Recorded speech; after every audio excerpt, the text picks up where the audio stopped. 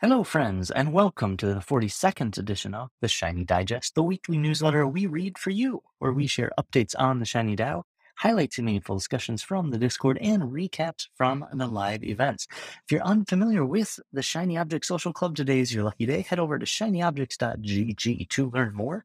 Everything we read today will also be available with all of the links and more details at blog.shinyobjects.gg. Let's head over to announcements. This week is the Shiny Retreat, so get on your sunblock. Hope you head over to Mallorca and join your Shiny friends. As we get together, you can check out the Shiny page to learn more. Web3 News. Universal announced that they are launching a Halloween-themed scavenger hunt through NFTs. Slowly but surely, every company will be experimenting with NFTs one way or another. There continues to be crackdowns against the crypto space as the CFTC, the Commodities Future Trading Commission, tries to sue all members that participated in governance of UkiDAO, stating that it's an unincorporated association and that all individuals are responsible. If this actually happens, this could be precedent setting and would be damaging for anyone wanting to participate in DAOs in the future. Cool Cats finally named a new CEO, Steven Tiglis, who worked at big brands such as Disney, Warner Brothers, and most recently, Record, responsible for the Hello Kitty's NFT. It will be exciting to see if Steven can ride the ship back to their former glory. OpenSea, the NFT marketplace, announced that they are now launched on Arbitrum, an L2 rollup of Ethereum. And Disney is looking for a transaction lawyer to help them with their, quote, aggressive NFT and DeFi plans, unquote. Could it be that the company is looking to acquire an NFT project? Let's head over thoughtful discussions.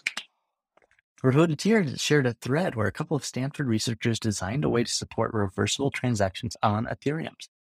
Looking at the replies, most people seemed excited about this proposal, but some Shiny members do not like this idea. Jonathan F.A. and Revoted Tier believe that having your assets up for judgment is a dangerous precedent to set for the space. Marco also does not believe there's truly a way to decentralize court of judges. What are your thoughts? Feel free to join the discussion on the Discord with the link at blog.shinyobjects.gg. Let's head over to readings and resources.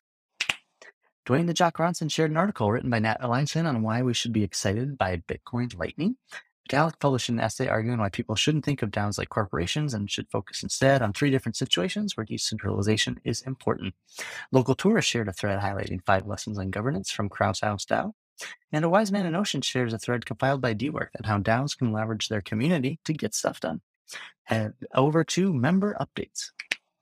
Here's a weekly roundup of Shiny members' news and milestones for the week, curated by Local Tourist. Tommy from Tally has been publishing a weekly newsletter podcast every week and just launched their 17th episode. Other members, we love highlighting you, so make sure to head over to shinyobjects.gg and join the community and let us know in Discord what you are working on. As always, check our jobs and updates post. We have lots of highlights there this week for you, and we look forward to seeing you soon in the metaverse.